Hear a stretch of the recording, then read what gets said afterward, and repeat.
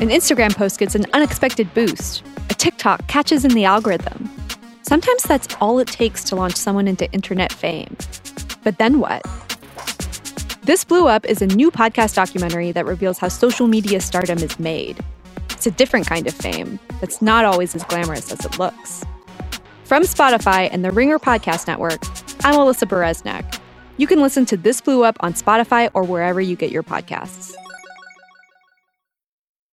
This episode is brought to you by Hyundai. What does your next drive look like? Running between meetings? Maybe a getaway with the whole family? Either way, the 2024 Hyundai Santa Fe is the capable SUV that's built for your life, with premium interiors, available wireless charging, and room for your whole cargo and crew. Okay, Hyundai. Visit HyundaiUSA.com to learn more about the all-new 2024 Hyundai Santa Fe. This episode is brought to you by Shopify. Do you have a point of sale system you can trust, or is it a real POS? You need Shopify for retail. From accepting payments to managing inventory, Shopify POS has everything you need to sell in person. Go to shopify.com/system, all lowercase, to take your retail business to the next level today. That's shopify.com/system.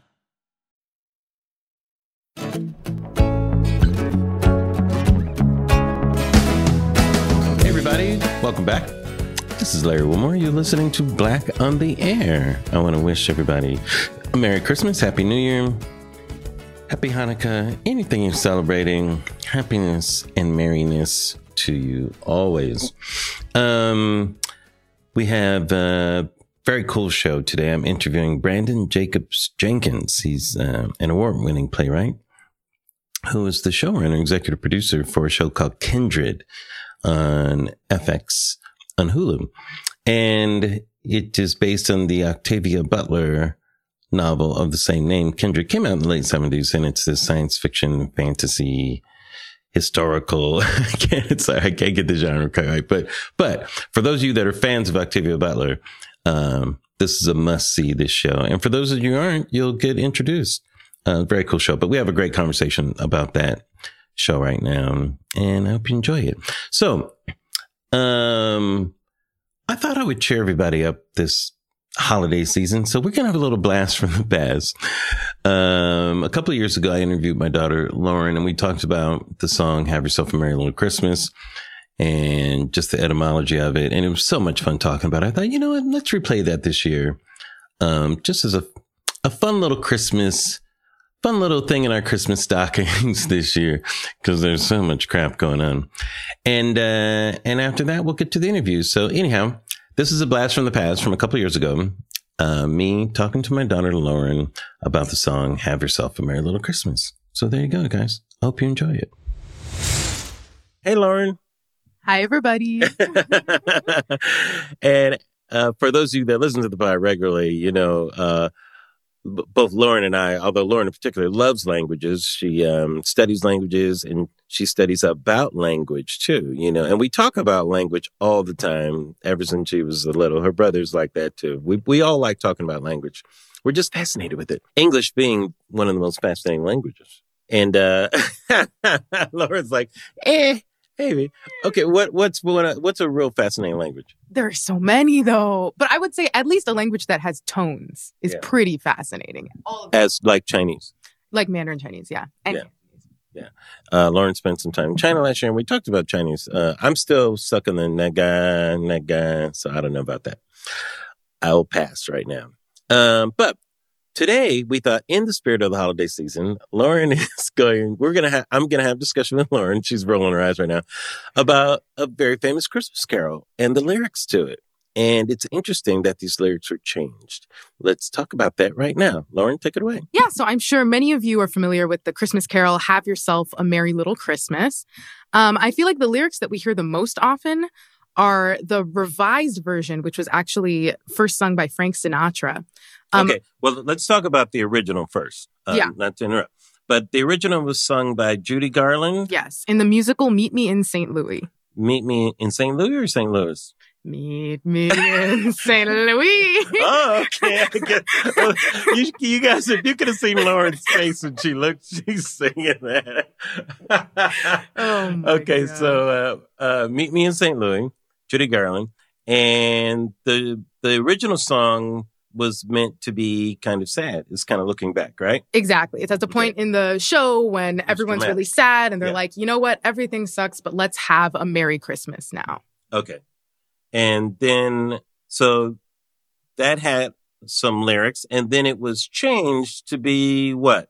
It was changed to just be a bit more joyful, so it could just be a more neutral, happy Christmas song. Mhm. And I looked it up, and it was actually Frank Sinatra that asked for them to change the lyrics. Yeah. So he was the first one to, I believe he was the first one to record this new revised version. And now that's what everyone records. That's what Bublé recorded. Yeah. And most of the time when you hear the song now, you hear the change version, right? Exactly. Yeah. Okay, so let's go through the lyrics.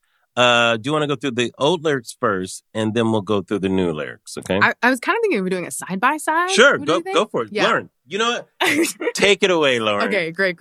So we have the first stanza. This part is the same. Have yourself a merry little Christmas. Let your heart be light. In the revised version, we have from now on, our troubles will be out of sight. Whereas the original lyrics are next year, all our troubles will be out of sight. So the revised version is everything's good now and it will continue to be good. Whereas the original is, it's kind of bad now, but you know what? Next year. Okay, so do that again. So how does it sound now? Now it's from now on. Okay, but do the first part of the song. Have yourself a merry little Christmas. Let your heart be light. Mm-hmm. From now on, our troubles will be out of sight. Okay, got it. That's how it is now. Yes. Okay. And it's the same with the next stanza. It's the same shift between the two sets of lyrics. Have yourself a merry little Christmas. Make the Yuletide gay. From now on, our troubles will be miles away. That kind of implies that they're currently miles away as well. Mm-hmm. And that from now on, they will continue to be miles away, as opposed to next year, all our troubles will be miles away. That has the subtext that currently this year, our troubles are not miles away. They are right here with us. So in the original, instead of from now on, it says next year. Exactly. In both the first and second stanza. Okay, Lauren, I'm going to ask you to do a big favor. Can you just sing the first part of that both ways? Do it the original way and then do it the second way. Would you do that? Okay. So we have yourself a merry little Christmas. Let your heart be light. Original, next year, all our troubles will be out of sight. Versus, I'll sing the second stanza for the revised version. Have yourself a merry little Christmas. Make the Yuletide gay. Revised version. From now on, our troubles will be miles away. Wow. So that is a lot different. So the from now on is more comforting, but the next year, what word would you use to describe that? Next year puts everything in the future. From now on literally has the word now in it. It makes it more about the present and the continued future. But I want to get to the bridge and the final stanza because that's where the real shift happens. And that's where you really feel the poignancy of the original lyrics, I would say. Let me ask you this before you get to that. Mm-hmm. Do you know why it was changed? I looked it up and I believe Frank Sinatra just wanted more joyful lyrics. Mm-hmm. A lot of these pop standards that are jazz standards were written for musicals and made sense in the context of these shows. Mm-hmm. And then when they were taken out of the shows, sometimes the lyrics stayed the same because they could still just be sung on their own. And sometimes they shifted just a tiny bit so that they could be sung in any jazz context outside of the theater. So this is a situation where, although Ella Fitzgerald recorded the Judy Garland original lyrics. So that's interesting. Go on, Ella. Okay, but anyways, I want to get to the bridge because this is where it's really interesting. Okay. So I'm going to start with the revised because that's what people are more familiar with. Okay. We have, here we are as in olden days, happy golden days of yore, period. That's a statement. Faithful friends who are dear to us, gather near to us once more, period. Okay, sounds pretty straightforward. Yeah. Notice the present tense. It's just taking in the scene. Here we are. This is lovely. All our friends are here. The original lyrics, once again, as in olden days, happy golden days of yore, comma, faithful friends who are dear to us will be near to us once more, period. That is a full statement in the bridge. It's not two separate statements describing the scene. It's saying, here's what's going to happen next year. Once again, just like it used to be, all of our friends will be near to us once more because they're not with us right now. So it's like the difference between a period and a comma changes the meaning of the stanza as well as the words. So it's kind of a run-on sentence. Once again, as in olden days, happy golden days of yore, comma, because the sentence is still going. Faithful friends who are dear to us will be near to us once more, right? So it's trying to finish its thought. Yeah. And then the other one, here we are as in, is in olden days, happy golden days of yore, period. That's a period. Yeah. It's like that's the statement, right? That's all it is. Yeah. Wow. And then the final stanza is what is really emotional. Okay, wait. Okay, before you get to that, can you sing these two first? Okay, sure. So the revised lyrics are, here we are as in olden days, happy golden days of yore. Faithful friends who are dear to us, gather near to us once more. Versus, once again, as in olden days, happy golden days of yore. Faithful friends who are dear to us will be near to us once more. Wow, that actually gave me goosebumps listening to the second one. Different. And it hits different in 2020, okay? And we haven't even gotten to that parallel yet. It really is a song for 2020 in many ways. Like, this has been a year. And the song is saying, just wait.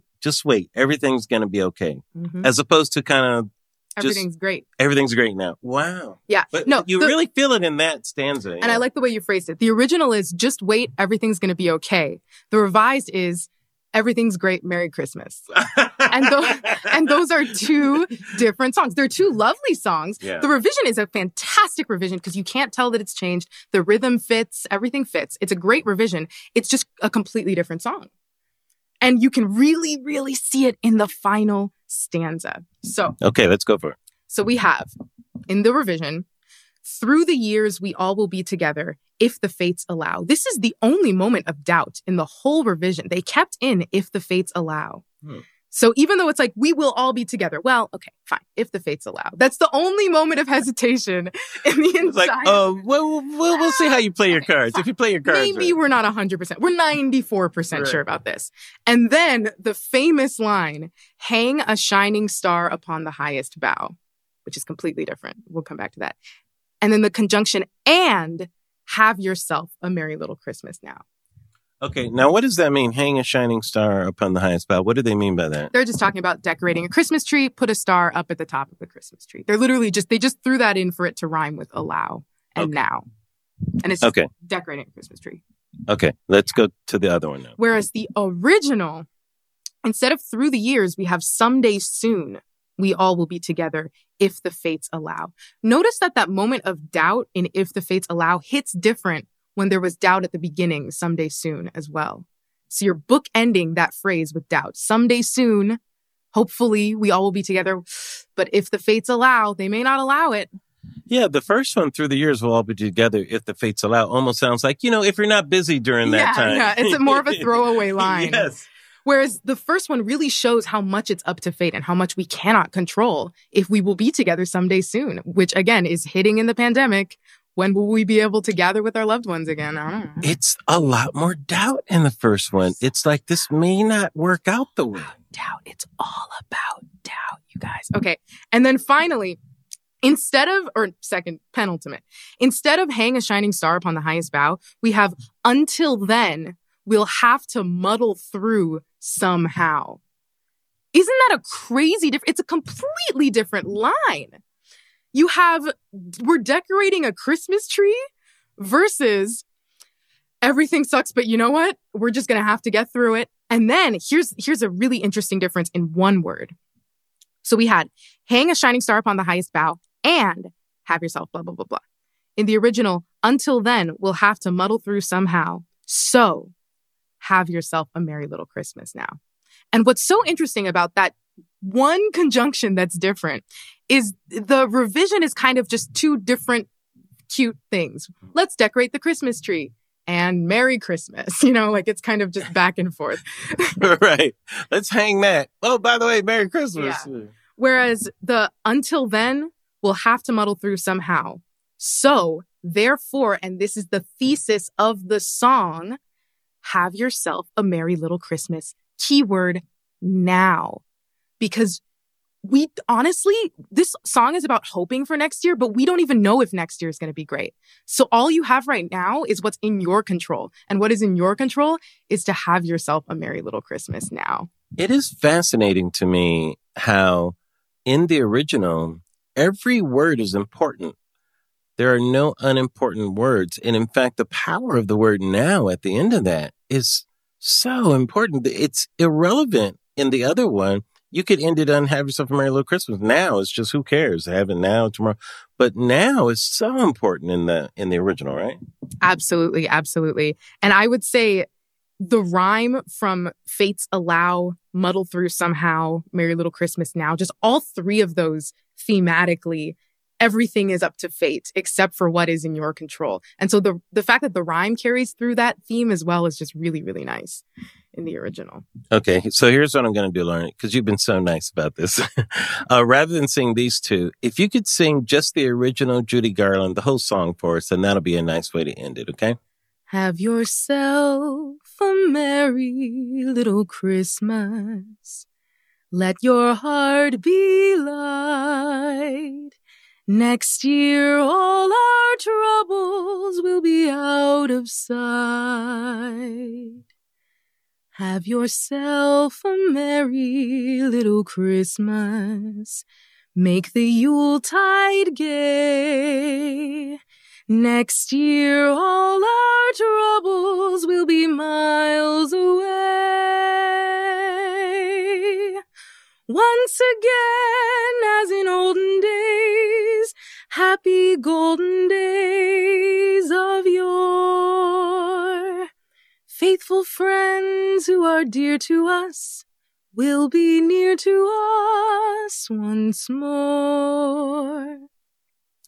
Someday soon we all will be together, if the fates allow.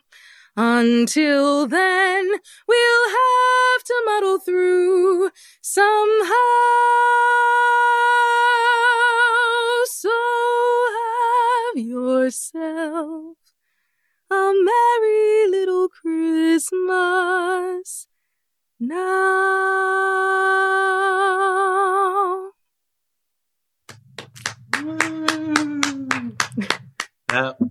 That was so beautiful. Thank you so much, Lauren.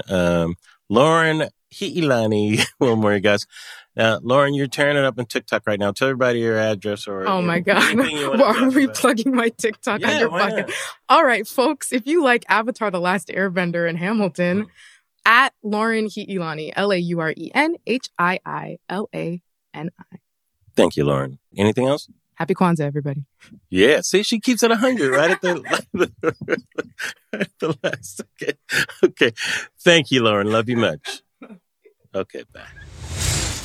Oh, God, that brings back so many memories. That was so much fun. Anyhow, I hope you enjoyed that. And now, here's my interview with Brandon Jacobs Jenkins talking about Kindred. This episode is brought to you by Hyundai. What does your next drive look like? Running between meetings? Maybe a getaway with the whole family? Either way, the 2024 Hyundai Santa Fe is the capable SUV that's built for your life, with premium interiors, available wireless charging, and room for your whole cargo and crew. Okay, Hyundai. Visit HyundaiUSA.com to learn more about the all-new 2024 Hyundai Santa Fe. All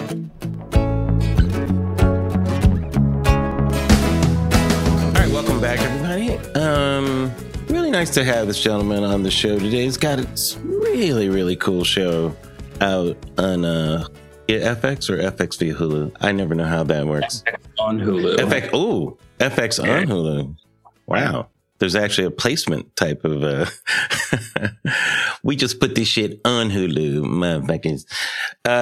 But he's an award-winning playwright, was named a MacArthur Fellow 2016. He's professor of theater and performance studies at Yale University. But more important, it is the showrunner of Kindred, which is the show streaming on FX on Hulu. Mr. Brandon Jacobs Jenkins, welcome to the show, Brandon. Oh, thank you so much for having me. It's such a pleasure to have you here on the show here. Such an interesting thing that you're doing on television right now. Congratulations. Thank you. Yeah, it's been a long journey, but here we are at a rest stop. Yeah, I want to talk about some of that too. So let's talk about Kindred. This is based on the Octavia Butler novel that was done like over 40 years ago, like in the 70s, right? 45 years ago, 1979 is when it was published. Yeah. So tell us about this story. It's kind of a science fiction, fantasy, historical kind of fiction thing, right? Yeah. Yes. Yeah. Fiction thing. You see, my words are very vague today. It's that holiday thing. Larry, how did you get so vague all of a sudden? I mean, it's hard. It's a hard book to describe. Yeah, it is. Even she in her lifetime, decided it wasn't sci-fi, though it seems like you don't get to decide those things in the long run. Yeah. But it's a novel about a woman named Dana, who's an aspiring writer, quite a loner type who is living in LA. And kind of all of a sudden out of the blue, she begins to have this experience that turns out to be time travel. Yeah. And she's being sent back to the early 19th century, sort of the 1810s, 1820s. Yeah.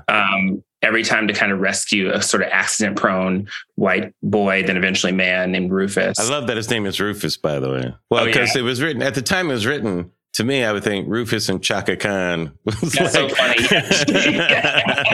was like, it had to be in the back of her mind. So listen, the amount of Chaka Khan I tried to get in this show, FX was like, you don't have my everything.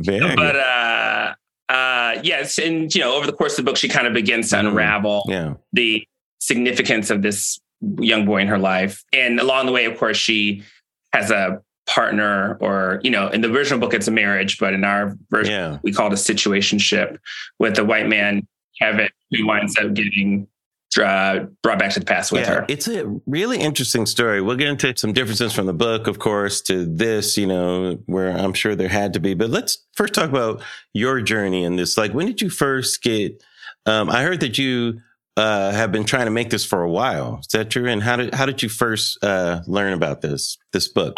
Well, I mean, Octavia Butler is just one of those authors who's just been like my favorite since I was a kid, literally. I mean, I started reading her when I was 13, 14 years old. Wow.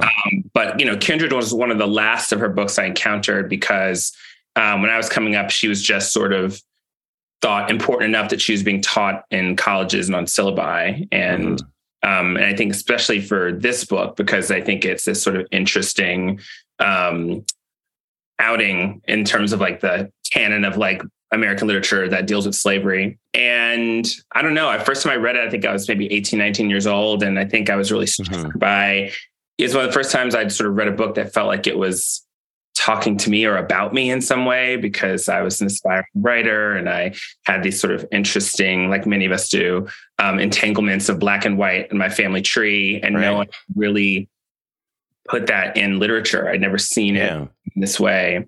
And, it was a book that really haunted me. I must have gone back to it about 3 or 4 times. And in 2010, I was like living abroad, trying to be like my best version of James Baldwin. Yeah, exactly. But I brought all these books that were really meaningful to me, but I was also spending a lot of time watching television. This is sort of the golden age of television. You were watching television in Germany. Yeah, it wasn't legal. I'm sorry. I was going to say, it's a little different experience. Like when they dubbed the American TV shows in German and then it's dubbed back to English or whatever. I think I was just straight up downloading it from places I wasn't supposed to download them. Please forgive me. Like, don't arrest me. But it was a golden age. Like people were watching like Breaking Bad. Sure. Shows. It really felt like something was happening in that form in a different way. And I remember rereading this book for like the 4th time and I closed it and I was like, this is a television show, And interesting. Majority of my like career is like based on just being a fan of things and like wanting to see the thing basically. And I love that. And I was like, we got to make this a TV show. And then like, what are you talking about? You know, it took me 6 years to kind of track. Who's this crazy playwright talking about making TV? Literally, like he's just sitting in a mattress on the floor reading books, going crazy. But now, why did you think TV show as opposed to film? Because I know people heard this book has been optioned many different times, I think, right? And it's been an option since 1979. Yeah. Yeah. And it's interesting because at that time, you know, the biggest thing was Roots. Remember, like Roots, this is before your time, of course.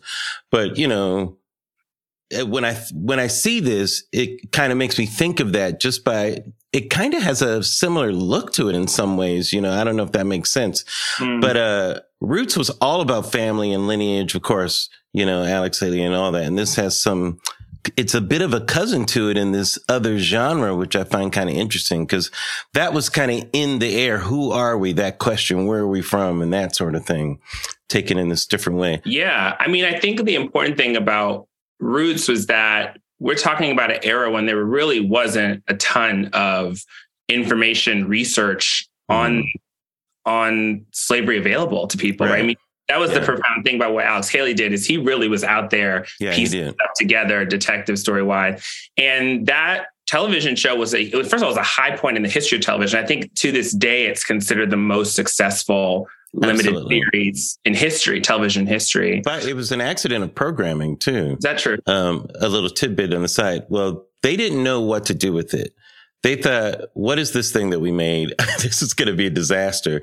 And at the time, those types of series, they would drop one a week. Like Rich Man, Poor Man was a big one back in those days. They would drop once a week and bring people back every week. They said, you know, we're just going to air this like 8 days in a row, like 8 nights in a row. And just almost like they're burning it off. And it turned out to be this unbelievable thing that people showed up every night and it built and built and built into this like avalanche of viewership. It was really amazing.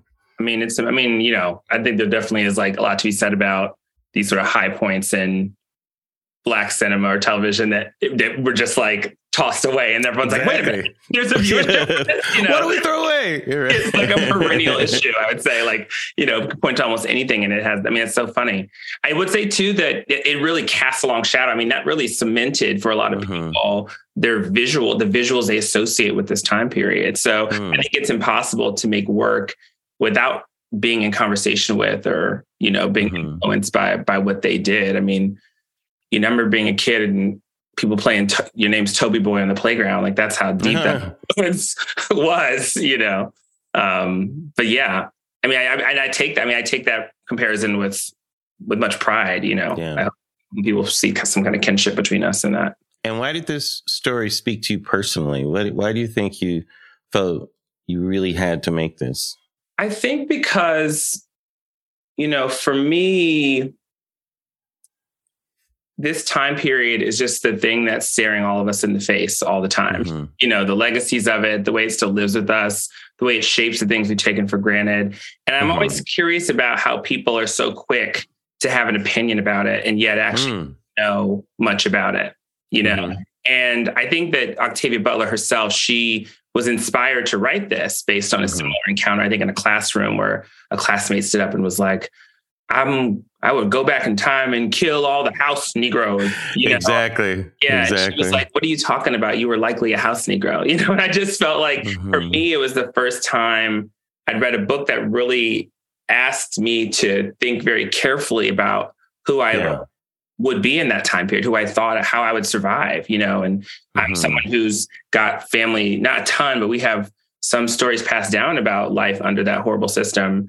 And I just never saw the complexity of that shown anywhere, right? Like all you really see are stories about the same 3 historical figures, you know, the people, you know, every other story is a runaway story. But the truth is, the majority of these folks, they survived, they persisted, and they survived. It's a way of life. Yeah. And I was curious about what that, you know, day to day, what that is. What does that feel like, you know?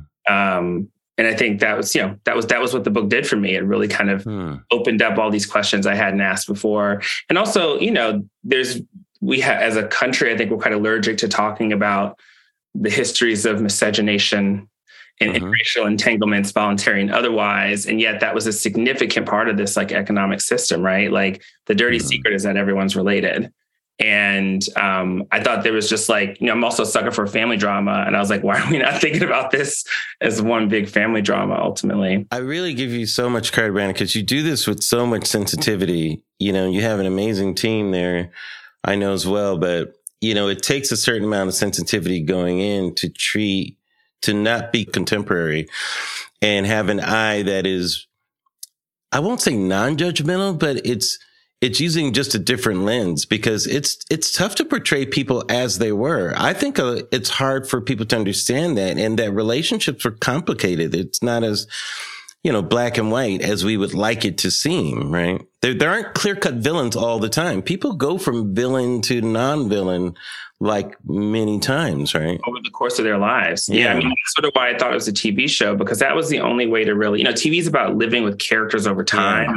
That's the only way to really get a sense of someone's full being, and I also think it's so funny. I mean, in the theater, I've done a lot of stuff with history. That's sort of my bread and butter, but I'm always shocked by how many people think people in the past knew the future. Right. Exactly. These slaves did not wake up going like, freedom's coming. They were like, oh my God, another day here, And absolutely. When you break life and stories down to that, you get a real sense of how people really lived and thought and like breathed and loved. And that's the stuff that just interests me. Yeah. Dreaming was a luxury.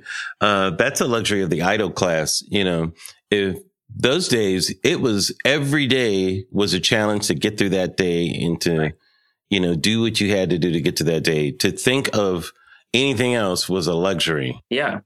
I mean, there's a really famous historian, sociologist named Orlando Patterson, who talked about being a slave was a kind of experiencing of a social death, that you are in some ways just a passenger in your own life. And, and it really sparked a lot of people to start thinking through like, well, what is the emotional life of someone in that space, and that stuff just moves me so much. Like this, people sort of, one of the details I think about all the time that I found during our costuming research is that people would sort of sew little things onto their uniforms just to individuate themselves. And that little needlework was like where they put all their expression or how they like found their individuality. And those are the details I think that just make up good story. That's the stuff I think we're ultimately trying to chase. Yeah, let's talk about this process, because there's a lot of things you're juggling. There's, the sci-fi type of rule book that, you're going to have those nerds who are going to be tracking your every move, like, what do you mean she can bring the ring back? Well, where did their clothes go? I mean, little rules like that. Then you have the social justice warriors who are going to be clocking the relationships, and making sure that that's on point, and then, of course you just have people that just want to, see a good story or whatever and see this develop. What's the balance in that writer's room of these type of elements? It seems very daunting. And talk a little bit about that process. How long did it even take to get up to the point of shooting?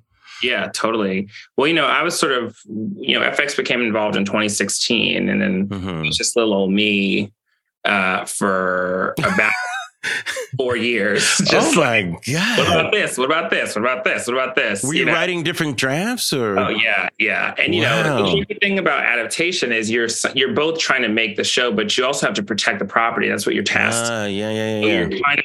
Half the time you're like a broker, you're like, well, I know you want her to be a white man, but you're sort of constantly having to like renegotiate that. Right.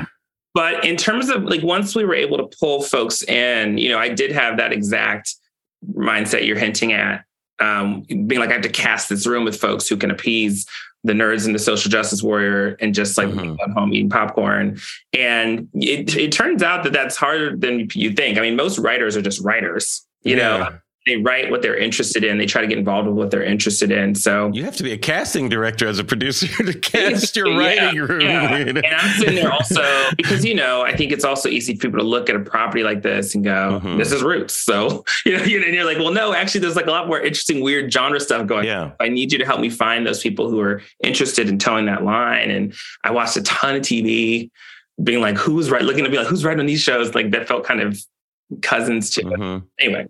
But we had a really amazing kind of sci-fi guy, came out of the sci-fi world, like hard sci-fi world, sort of our mythology chief.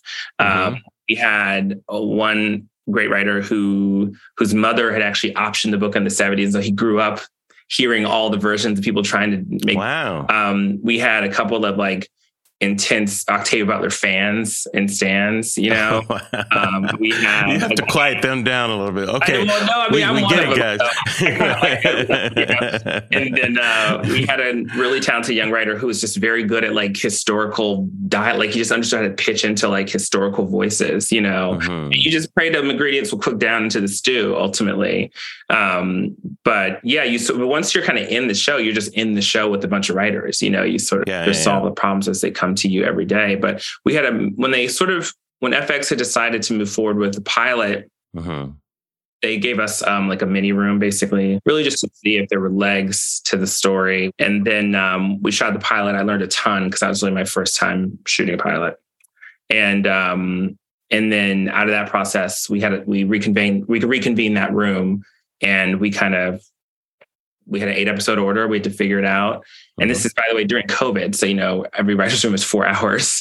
Everyone's eyes are crossing. And yes, exactly. Yeah. I had like a newborn, like it was a wild experience, but incredibly gratifying. And then of course you get on set and it all falls apart. You're just like, you know, you're just dealing with like hurricane season in Atlanta. Of course. Yeah.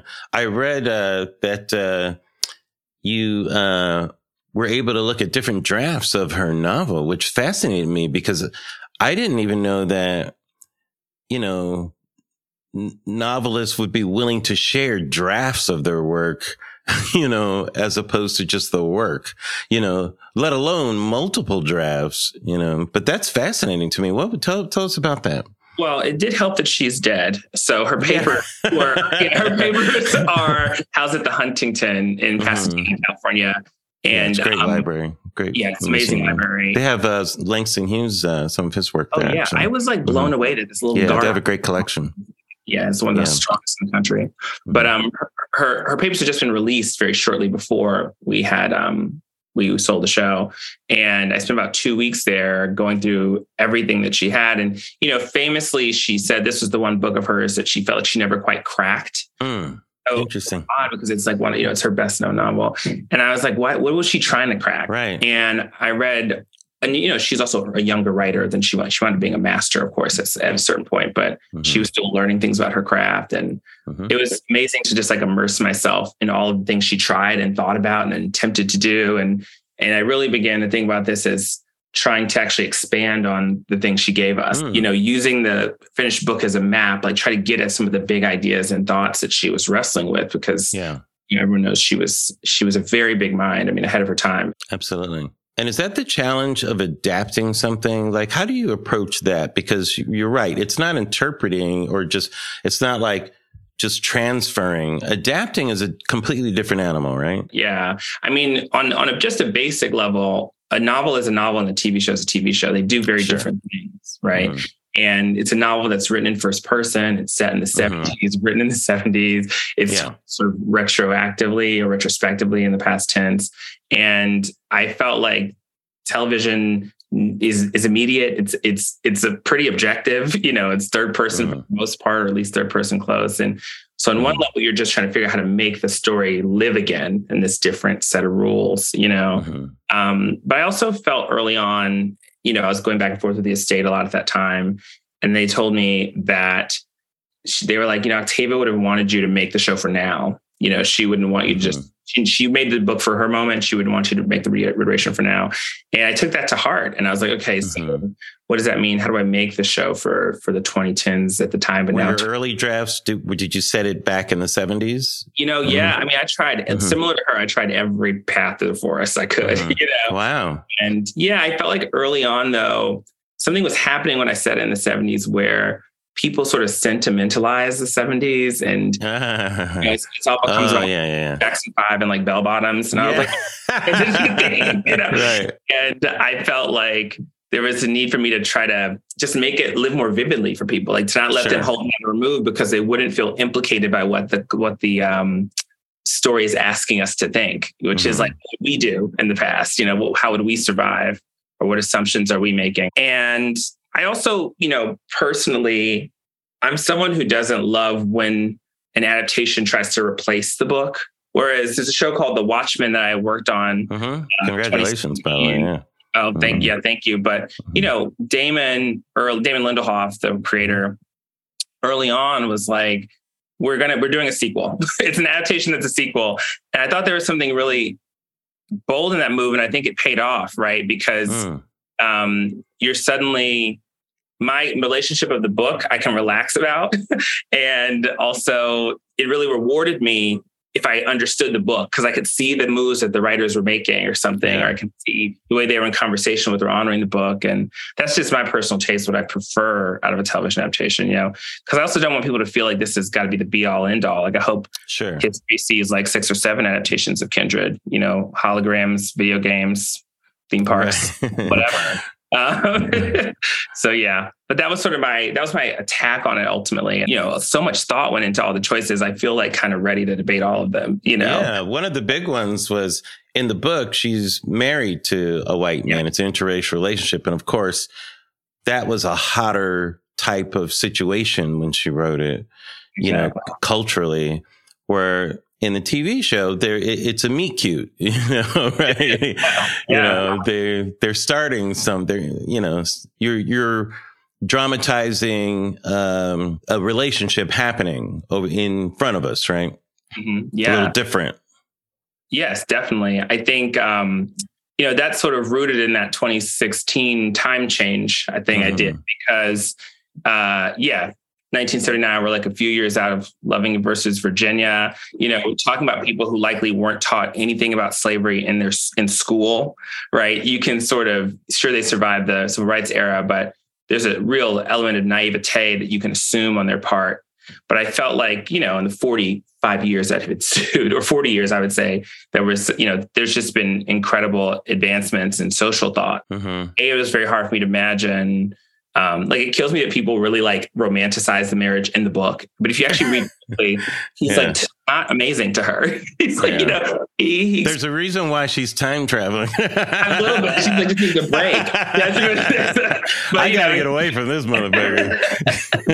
I got to go from one colonizer to another now. Oh my God.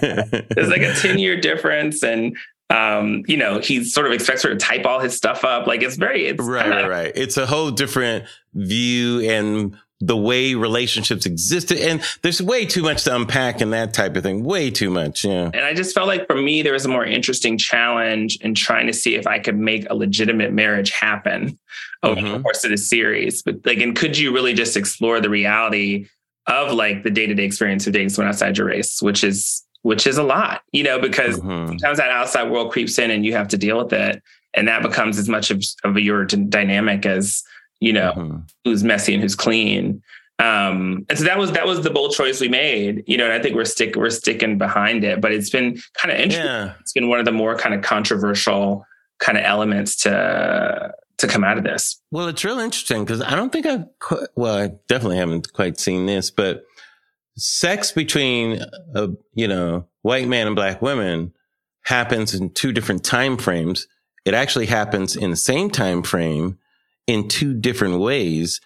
And the way that you handle it is incidentally, which is kind of interesting too, from both standpoints. Like, I just have sex with my slaves. It's just kind of what we do. What's wrong with that? Yeah. I mean, it becomes an interesting moment, I think, at the back end of our season, how that puts pressure in both directions on those guys, right? Absolutely. It has Looking at the example of the other, they're calling into question, the things they think they're feeling inside of their own relationship. And that's just, again, I think that's part and parcel with the themes of the show itself and the book itself, which is just what do you think love is? What do you think desire is? I think because of your setup, the way that you've done it, it really poses so many questions, that are side questions to what we're watching too. What would happen to a couple under this circumstance, especially with the racial element? What really happens to a white man, who's a sensitive guy like Kevin, your character, if he's in that time? I mean,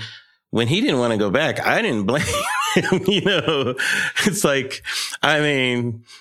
there's a lot to unpack in there. I mean, I feel like this could have easily have been like 20 episodes, you know. Totally. I mean, let's hope we get there, definitely. But it's true. I'm like, for just that first season, I'm hoping you get more seasons and everything. No, totally. Know? I mean, you know, because these are dense questions. Like, we still have all the questions. So. And we turn away from the questions all the time. But those are, to me, like, that's what I'm hoping people kind of leave the show wanting to talk about.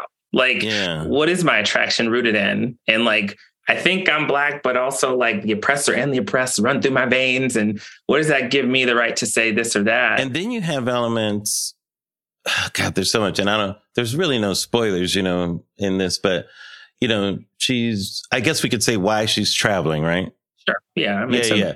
It's kind of to save this young white boy who she feels she ultimately learns she may be related to. Maybe, you know, who knows, you know, from when she starts out, she doesn't know. But okay, so here's my question to you. In the writer's room, have you guys thought about, are we making a Black savior thing here? like white woman saving, Black woman saving white man? I mean, were there any traps that you talked about, and were there other type of, you know what I mean by traps? You know what I mean? I'll say that. Well, you know, the book itself is a question about what Black saviorhood is. So I think we only cover about like a third of the book in this first season, but you know, if you push forward, you kind of understand that becomes a huge question. Yeah. You know, who are we saving and what are we saving? You know, what are we saving? Right. Yeah. Yeah. And of course, like, like I said a million times, like, not to you, but to the world. Like, I think that has done more damage to our understanding of this time period than like Hollywood and like film and TV, because it shored up all the kind of tropes and cliches and stereotypes that we're fighting against all the time. But, you know, there, of course, is the real trap is like the white savior narrative, right? Yeah. Which I think the book itself toes the line with a little bit, about with Kevin being this sort of unconditional support system for this Black woman who basically is a child to him that he has to feed hamburgers to seduce, you know, or, you know, you're getting a lot of, we got some kind of crazy notes early in the process where like, oh, I want to hear them. Well, I mean, let me not get fired today, but they'd be like, man, we really think you're villainizing these slave owners. And we were like, but they are villains. Hold on. We think you're villain that. Because it's like everyone wants all the evil characters to be dimensional in Hollywood. Everyone wants to be able to sympathize with the bad guys, you know? And it's like, well, they're still bad guys in the same way that the future's going to think we're bad guys. So we just got to get used to that idea that maybe it's about being more than a good or bad guy in this world, you know? So I guess it's not talking out of school, but you know, when you do a pilot, they do focus groups and you kind of watch the focus groups. And one of them was a kind of specifically Black women's focus group. And I was shook by how many women who watch a show are waiting for the moment when the character who looks like them is going to get assaulted. You know, and I just didn't realize how banal that experience was and how much it colored the ability to approach this. And I had thankfully made this choice like early on that I didn't want to aestheticize suffering in this way. I didn't want to make, I wanted you to feel close to the person who's suffering and not zoom out and like look at the pretty composition or whatever. So those are important to me in the room. I'm just like, I don't want to sit here. It's the exploitation of people in history, but it's the exploitation of actual actors who have to come to set and live with these things and feel these things. And we have to make it worth their while ultimately, right? That's just part of the ethics of storytelling as I see them, you know?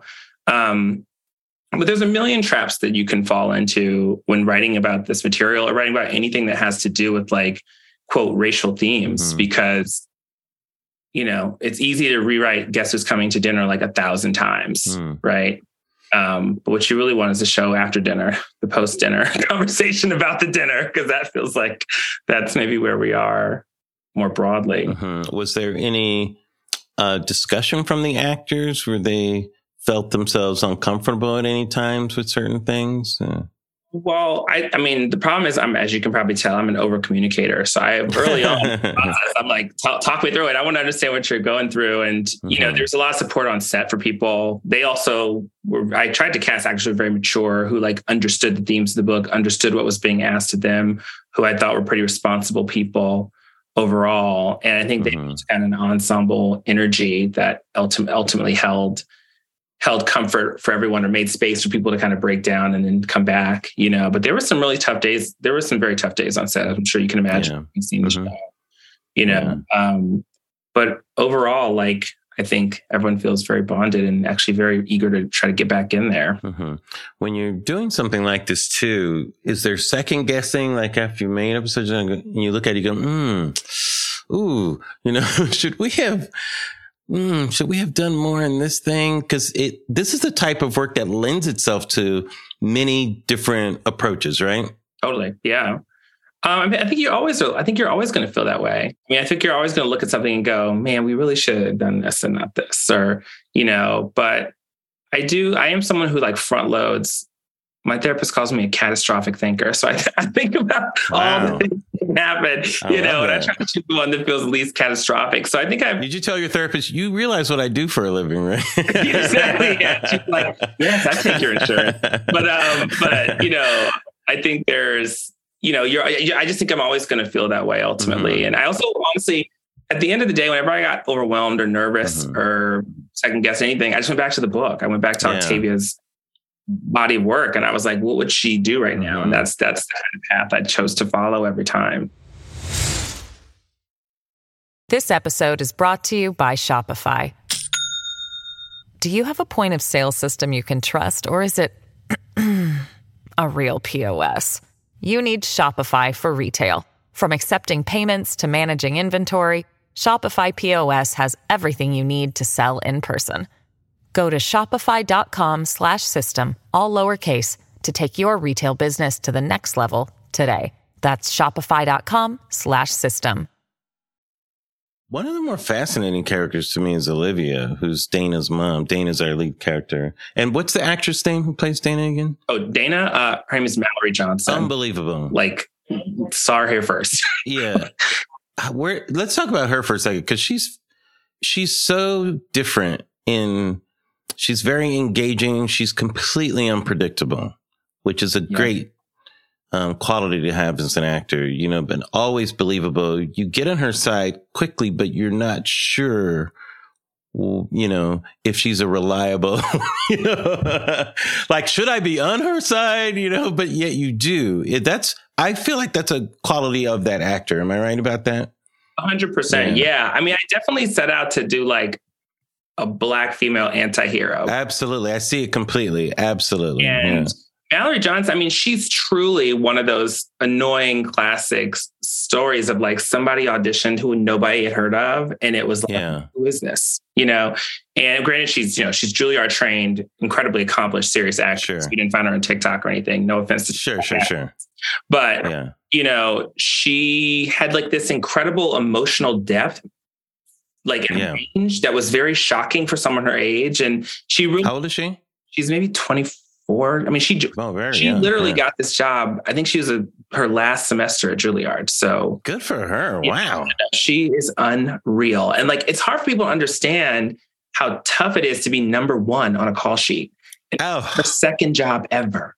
With this type of work material. I mean, I think she understands what she went through, but I was just so inspired by her. Anyway, amazing emotional depth. She kind of embodied to me this kind of Octavia Butler energy of like being very much like, almost like a loner type, like very like individual, singular. Like you said, no one acts like her, you know? Yeah. And she was just super sensitive. She just felt everything very deeply. And she just also felt very protective of Dana, who I think is a difficult character to be aligned with. Like you said, you know, people don't know if they want to like her or not, you know. Agreed. But you need an actor who's going to like be there with that character. And she did it for me. It was also such a gift to see a young actor kind of being born in this way. You know, I think she, over the course of that season, I think she like gets stronger and stronger, and some of the stuff she's doing by the end, we were just like, oh my God, like, who is this person? So, yeah.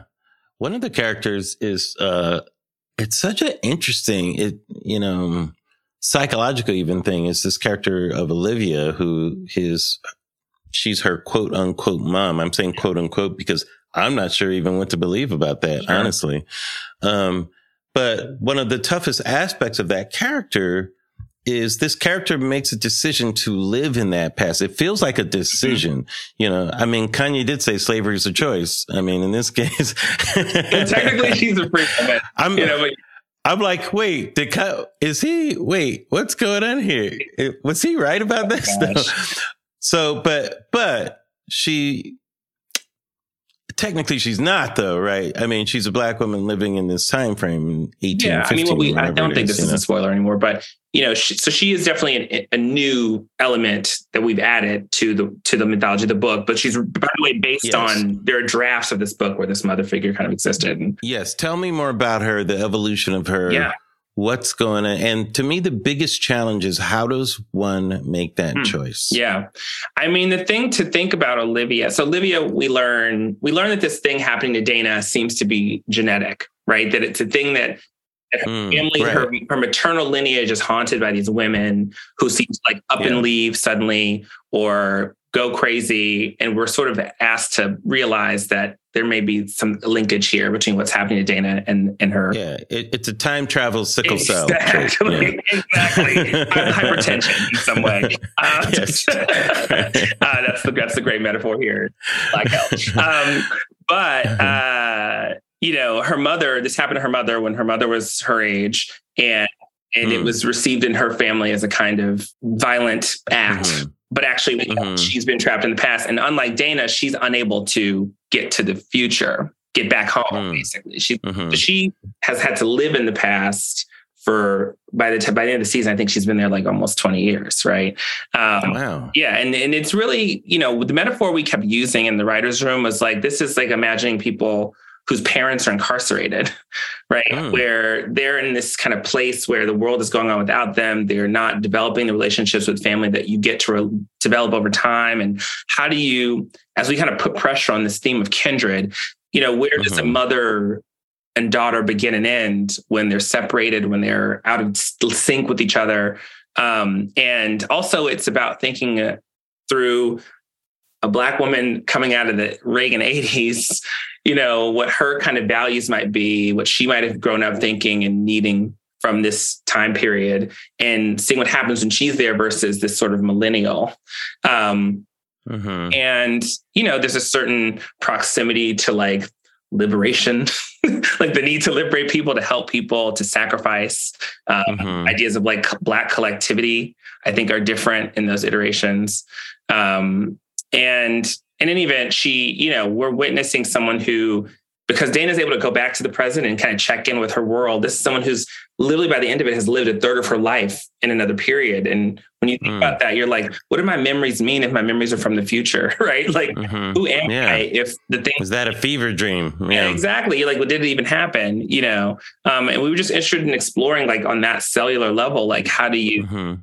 Who do you think you are when you can't prove the validity of your experience, and you just have to make a choice to not lose your mind holding on to the past and stay in the present. And that also might mean sacrificing, the people you think you come from. Yeah, it's very interesting character. Yeah, and I think hopefully there's a lot more we'll learn about her. How many seasons do you think you would, I mean, ideally, like some shows say, we want to be on forever, but there's as you say, you're kind of reimagining some of this too, but is there a perfect number of seasons you see to tell this story? Is it the honest answer is no, but I will say that the book itself to me suggests 3 or 4 clear season shapes in it. And right now my task is to kind of complete the book, and then see, we also obviously set things up, or story engines, for those who know what that means, that kind of maybe get us past the book in some ways. But for me, it's about trying to really just unpack what's there as fully as I think we can. And I think that's going to take us a few years, honestly. Why do you think, though, you'd say many people have tried to do this and everything over the years, even yourself. Why do you think the world is ready for this right now? I think about that a lot because I feel like we've been ready, but it's about kind of waiting for the powers that be to kind of catch up. And I think 2 things. One is that, again, Octavia Butler was always thought of as like ahead of her time. And I think that this is the time when she was ahead of. I think that all the things she was thinking about and processing in the late, 20th century are the things we're living in the stuff she warned us against and asked us to think about and be concerned about. So that's happening. I also think that, for those of us who were like devoted fans early on to what she was doing, I think a lot of us are now just coming of age and we're all kind of cultural makers. I mean, you would be shocked by how many people, if you ask them right now who would cite her as an influence, we're just now those people in the world trying to make stuff. And so I think in some ways there's a flowering, like you said, of we're like her kids or something. We're all kind of trying to, build out the world. I think she began to ask us to think about. And, the truth is like, this is a classic of American literature. Like, this is just, it's clearly like an evergreen set of themes and topics that just consume American identity. And I think television is that form for us now where we feel most comfortable disseminating and discussing and debating these things. So I just think it's like the book kind of finding its new expression of itself in some ways. Yeah. I feel what's interesting is that this to me could exist pre-George Floyd and after George Floyd. I use that as a marker because I think a lot of people's eyes were open during that time. Some people got extra sensitive after that, Some stories may be harder to tell after that, whatever. But this is one of those rare that I think could have existed, before and after. When the George Floyd incident happened, where were you in your production cycle? Had you already been filming? Were you just writing? And did it change anything, your discussions about story or character? I mean, I'm not going to lie. They ordered the pilot after George Floyd. I'd been developing it and then we've been working really hard on it. But I think that event kind of unlocked the state of this story being told for a lot of people. And I think suddenly there was like a moment of like, let's figure out what this is, and that said, if we look back at American history, unfortunately, there's always a George Floyd. We seem to go through these cycles of remembering and forgetting.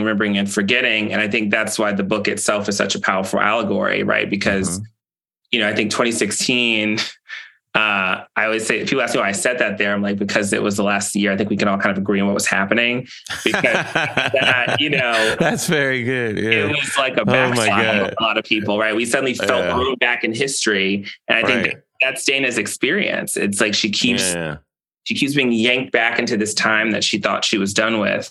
And that just literally seems to define like the American social program. We just I can even actively feel people now, it's so funny people call themselves like anti-woke. And I'm like, well, the opposite of woke is asleep. So you want to go back to sleep? Like, what are we talking about? But there's the pendulum always swings, they say, and I'm very interested in people paying attention to what that swing is, what does it mean to watch people fall back asleep again, or try to suppress what was truly one of the craziest years in human history, I would say. It's funny because you even look at the iPhone and go, oh, I miss that iPhone. I know. So funny. My friends and I we're now at that phase where we're getting sentimental about those first 6 months. It's like being afraid of being like, we're going to die. We're all like, man, I really caught up on sleep. I watched all of, The Office, sort of, it was a different time. But and of course, the dirty little secret, to go back a little bit to your other comment, is that there's always been woke and asleep. Sometimes we have different names for it, That's right. But I was just reading an interview that Rod Serling did in like 1968, and he was talking about the social justice responsibilities in television and why that was important. And he talked about blacks in particular, and why it was hard for whites to see some of these stories, and I thought, man, now they would call him this woke virtue signaler today, but he was just telling the truth, Man, people forget that like all those, Twilight Zone was just one allegory after another. Absolutely. About the historical situations that everyone all the anxieties of that day, but time has sort of turned it into this fun house of like spooky stories. It's like, no, he was actually trying to talk about the moment. And that's always what the speculative fiction, sci-fi, social horror, all these things are always trying to do is speak to the contemporary moment. So what has the reaction been to the show so far? When did it premiere? Tuesday. We dropped on Tuesday. So what's the initial reaction been? How has Black Twitter weighed in on this? I gotta be honest, I'm not on Twitter. I mean, I gotta be honest though. Like I know the actors are on Twitter and they'll sometimes send me these memes. Oh, wow. And we are cackling. It's just, the thing is, nobody knows how TV gets made, man. But it's like a million compromises, but you get to the thing hopefully you can be proud of. Exactly. But people have me rolling. I mean, what's important is people are watching, right? I'll be honest, I'm not one of those people who like reads press like at all. Like I just sure. Not even in my other lives do I do that. But I think like people are watching it, which is kind of what you want, what you need. And people call Sarah Petty Crocker. Petty Crocker. Wow. I mean, the way people also coming for Dana's Afro continuity is wild. Oh, yeah. Don't get people started on the hair. Oh, I mean, we are out here dying, but, listen, all you want is people engaged. That's it. Twitter's the place where people go to act like there's something, but, people aren't really telling you who they are in the quiet of their own home. Completely. Yeah. I think people are really staying with us. And I'm shocked by how people are just like binging the whole thing immediately. I mean, some people have completely binged it already, but I guess I'm not from this world, so I don't know. This is my first television show, but I'm just an innocent playwright. I'm just writing a play. Back to my musicals or whatever, But I think people have been very generous, and I think I think there's been a little bit of pushback from like purists of the book, but I knew that was going to happen. Like that is a whole different thing. That's no big totally. deal. And honestly, like I'm such a Psycho fan. Like I would have been that person. Like I just I understand what's happening there, but like I said, time will tell. Like we just need people to watch it, and we want to have those conversations. I think we're all open interlocutors in that way. And it may point people to Octavia Butler, and they may discover her. Well, that's that would be the great win, I think, for me privately. Because I really felt this whole time like I'm somehow more than anything I've done, I'm like in service of another artist, and like if I can like send people back to her work, then win. I always had a fantasy too that like somehow we make a show that was like a read along. Like I remember when Game of Thrones was happening, I was not someone who read, those books were like a trillion pages, but I remember always being impressed by talking to my friends who had read the book, who were watching the show. And I was like, oh, that must be a fun way to see something if you were really like engaged in that way. And I'm like, wonder if there's some way to make people do that with this show. I don't know. Maybe it'll happen. I don't know. Never know. It's never too late to get a certain type of flowers, though. I think, I think it's good, especially the fact that, I don't think she had the cultural permission in the day to be the type of genre writer that she was. It was such a niche, and now there's so much more cultural permission for that type of things, which is pretty cool. Because of her. I mean, she was the only Black female sci-fi writer. That's a lot of work, man. And that's a lot. I did this. There were like 3 folks in that world. She's called the godmother of Afrofuturism because that whole mission of those people were like, we got to imagine a future where Black people exist. Yeah. Our imagination has to get broader. That was a Richard Pryor joke, by the way. Is it really? His joke about Logan's Run. He's like, so in the future, white people think niggas ain't going to be around. Yeah. And I think too,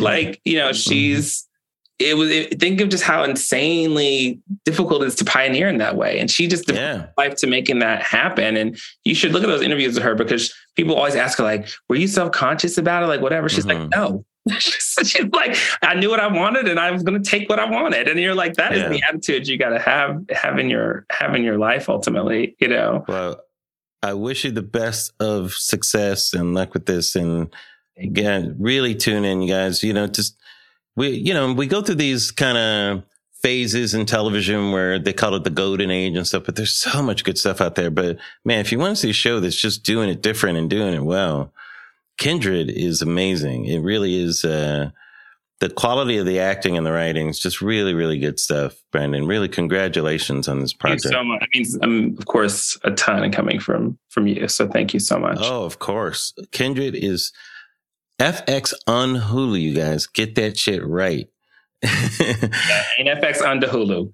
That's right. And it's all dropped. I think all the episodes are there, so you can binge it. And it's really an interesting story, you know, and it's, we definitely want to see more of this, and let's all root for it. You guys got to watch it. Tune in, talk about it, get on Black Twitter. Even if you're white, you should get on Black Twitter, by the way. Just to see I think Elon should make a special Black Twitter button where you can just, you know, instead of spaces, just make spaces Black Twitter. Oh man, I'm waiting for the mass exodus from that, but we'll see. Like, where are they going to go? Where's Black Twitter going to go? Who knows what's going to happen? I know. Yeah, it should be its own thing. It really should. You know, it really should. Anyhow, take care, my friend Brandon Jacobs Jenkins. You guys, Kindred is the show. Merry Christmas to you. Happy Kwanzaa. All of it.